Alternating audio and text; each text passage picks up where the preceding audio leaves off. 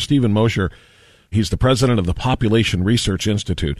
He's got information and evidence that the China flu that we have all just been enduring for the last 2.5 years, the Wuhan flu or the China virus, whatever it is you want to call it, is not China's first foray into this entire thing. China has been responsible for no less than 4 pandemics, and this one, the fourth, COVID, is not going to be the last. This is something that Stephen MOSHER covers in his book, The Politically Incorrect Guide to Pandemics. It's obvious. It's out there in plain sight for people to see. The Chinese Communist Party has a long history of covering up epidemics within China and then pandemics globally. And they have essentially used germs and used disease and used viruses as a bioweapon. And that's something we should never doubt or even have a reason to try to doubt, because, again, we are talking about a Communist Party that is willing to slaughter people by the thousands, which they're doing right now, in terms of the Muslims, the Chinese Muslims in that country. They are slaughtering them, the Uyghur Muslims. They are putting them in concentration camps. These are people that have no regard, talking about the Chinese communist leaders, not every person in China, of course, not every Chinese person that's around the world. This is the Chinese Communist Party, not the Chinese population. People should always be very clear about that. But they're literally inhumane. They're literally subhuman. They do not view the people that they experiment on and the people that they commit these atrocities upon. They don't care that they're human. They don't believe that they're human. So the idea that what they have done is going to be the end of it is simply naive. We do have Stephen MOSHER now, after all. He is the president of the Population Research Institute and the author of the upcoming book a little bit later this month, The Politically Incorrect Guide to Pandemics. Stephen, good to have you on the program. How are you this morning? It's good to be here with you. Okay, so I was just kind of laying out some of what you wrote. The excerpt from The Politically Incorrect Guide to Pandemics that ran in the New York Post and a couple of other things.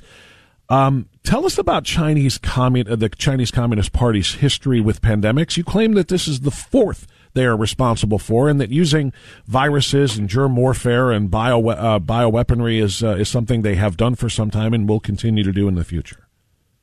Well, it is, certainly. They took over the Japanese bioweapons facilities in Manchuria after the end of the Chinese Civil War in 1949. And they've been working on bioweapons ever since. Now, they got a lot more sophisticated in the early years of this century, the 21st century. Why? Because we were funding their research through Dr. Anthony Fauci and his Institute of Allergy and Infectious Diseases, which has a $6 billion budget every year. Some of that money was going indirectly to China, to the Wuhan Institute of Virology. And, Fauci may have thought he was funding noble scientific research to prevent a pandemic. But when the PLA bioweapons experts saw the technology and saw what they could do with it, they immediately thought of weaponizing it, and that's what they've been doing. They've been doing ever since. So it's our technology, funded in part with our money, being used to devise a bioweapon that was used against us. Is there any reason to believe that our doctors and our, people like Dr. Anthony Fauci, the National Institute of Health, and others are ever going to be held accountable for their role in this? Because that's an accessory to mass murder, as far as I'm concerned. Well, I agree with you, but 2.5 years into the pandemic, if they haven't been held accountable so far, and my goodness, Dr. Fauci was actually promoted as soon as Joe Biden came into office. He's now in the White House. He's no longer the head of an institute in the National Institutes of Health.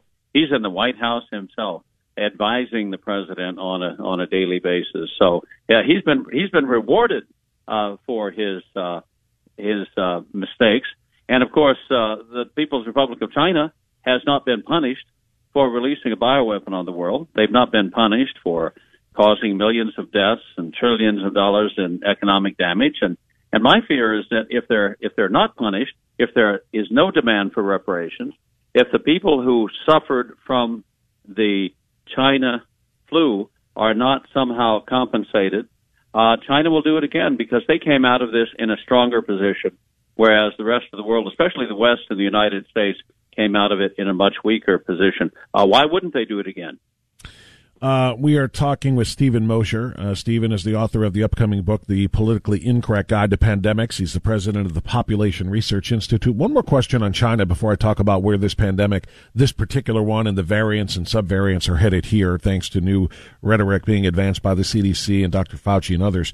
Of course, China is not going to face any punishment. Of course, they're not going to face any international sanctions. Do they not essentially run the WHO, the same WHO, World Health Organization, whose leader, Tedros, has declared that this pandemic, the one that we are still dealing with right now, is only going to get worse as the rest of this year goes on, telling us it is something that still has to be reckoned with. And the same man whom we, as a part of another, UN contingent of nations, essentially gave unchecked unilateral power to decide what nations like ours do in the event of a global health emergency, as determined only by Tedros and the WHO itself.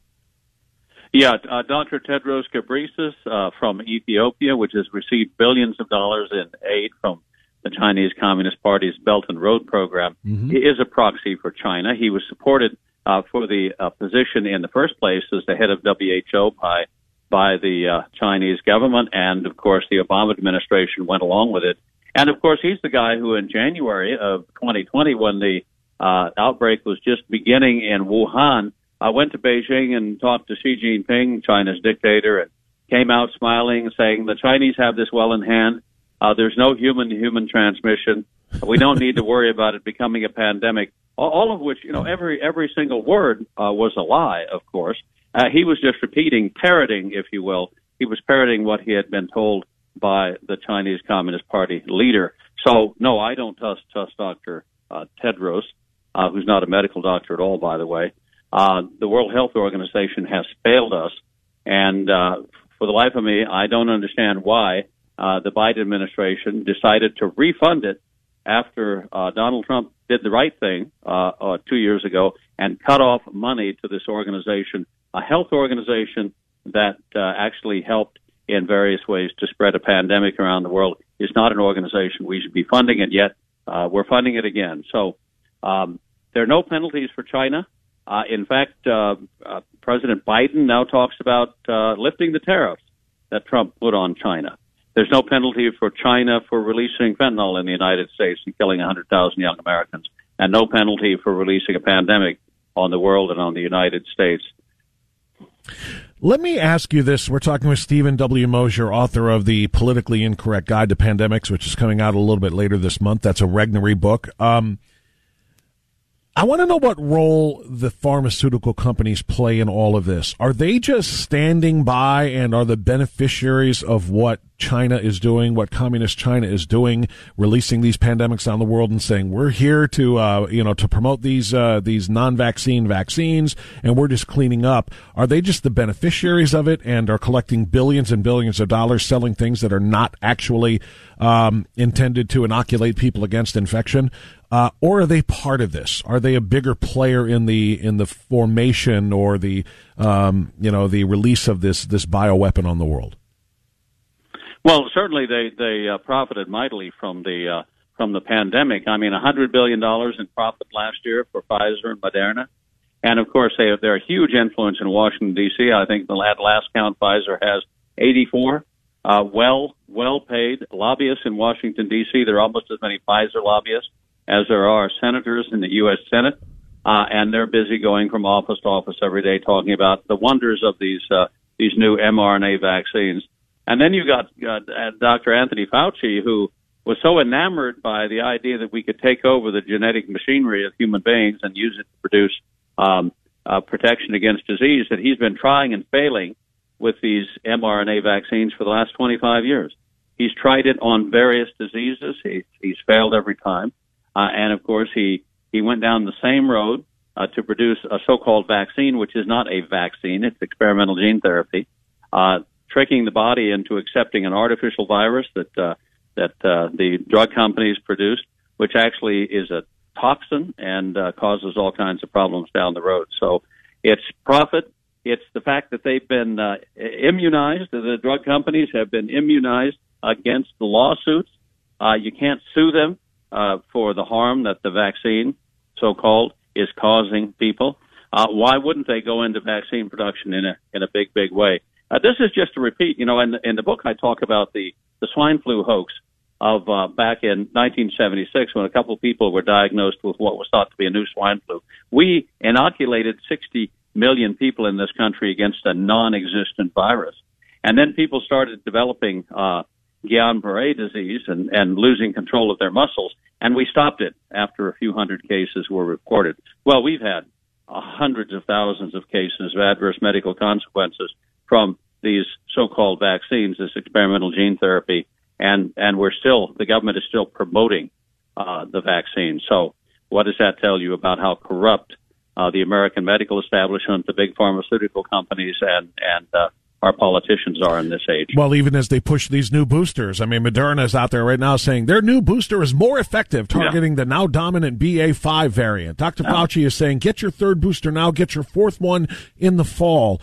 They're pushing these things. And, you know, Stephen, what I don't understand is where the media is in all of this. You just mentioned hundreds of thousands of adverse events, many of them very, very serious, from you know, palsies to strokes to cardiac issues. You know, I'm trying to remember the terminology for the heart conditions for younger, healthy people that are getting the myocarditis and pericarditis. Thank you. Yeah. Those are the ones. So, I mean, we're aware of these things, and the media is essentially pretending they're not happening. They continue to promote the, quote, safe and effective government-sponsored vaccinations, which are, of course, are non-vaccinations. But why is it that they are all in bed on this, between Big Pharma, between China, between the WHO, between the NIH and the CDC, and the national media? It's as if they're all conspiring and coordinating and colluding together. In fact, I don't know if they're coordinating together, but they're certainly working to the same end. Yeah. China spends millions and millions of dollars on advertising in the Washington Post, New York Times, and other newspapers throughout the country. The Big Pharma, of course, spends hundreds of millions of dollars on advertising their drugs in the newspapers and on the major broadcast media. And then, of course, you've got the Biden administration. I don't know how much money. We may never know how much money the Biden administration has actually spent telling companies like the New York Times and the Washington Post that they must not encourage vaccine hesitancy. So there's been huge amounts of money poured in from multiple sources to try to convince us to take these experimental gene therapies, so-called vaccines. And the other side is not able to get a word. I have actually written articles that have been rejected by editors because they say we don't want to encourage vaccine hesitancy. Unbelievable. But in fact, I'm telling everyone to be hesitant because this is an experimental vaccine. The side effects are mounting. I have a son who was only allowed to graduate from one of our military academies if he accepted the vaccine, and he had heart problems subsequently. So it has personally affected us. I know people in my circle of friends who had the vaccine. One woman in her 80s had the vaccine, died the next day suddenly. So I'm aware personally in my circle of friends of people who suffered adverse effects. So I think there's a lot more out there that the media isn't reporting. I'm glad that we're talking about it today because we have to alert people to the fact that this causes lots of adverse medical consequences. And if I can tell the story of the Spanish flu briefly, 1918, 1919, 40, 50 million people died around the world. And then the Spanish flu disappeared. But it didn't. It mutated. And we had variants in the years following. Most of the seasonal flu that we have every year are descendants of the Spanish flu. Why don't they kill 40 or 50 million people? Because it's a very stupid virus that kills its host. Viruses become less deadly over time because they want to propagate, because they want to produce little viruses. And so the most deadliest strains are at the beginning of a pandemic, and then they become progressively less deadly over time. So we're still dealing with the sons and daughters of the Spanish flu today, although it's just the seasonal flu. That's what's happening to COVID. That's what we need to remind ourselves about the coronavirus. This is now a seasonal flu. The variants are going to be less and less serious over time, and we're just going to have to learn to live with it.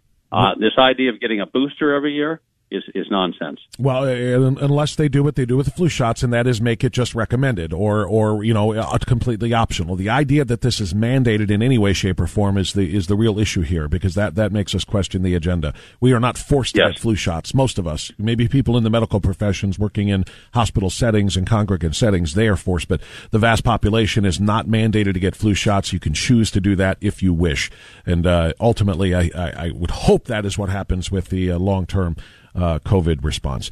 Stephen W. Mosher, president of the Population Research Institute, author of the Politically Incorrect Guide to Pandemics, which is coming out on Regnery. I assume it's available for pre-order? It is, yes, or available from us at pop.org, Population Research Institute's website, and I will be glad to send people a signed copy. That's pop.org. Perfect. Stephen, thank you very much for the time and the work you're putting into this. We truly appreciate it. Thank you. Thank you.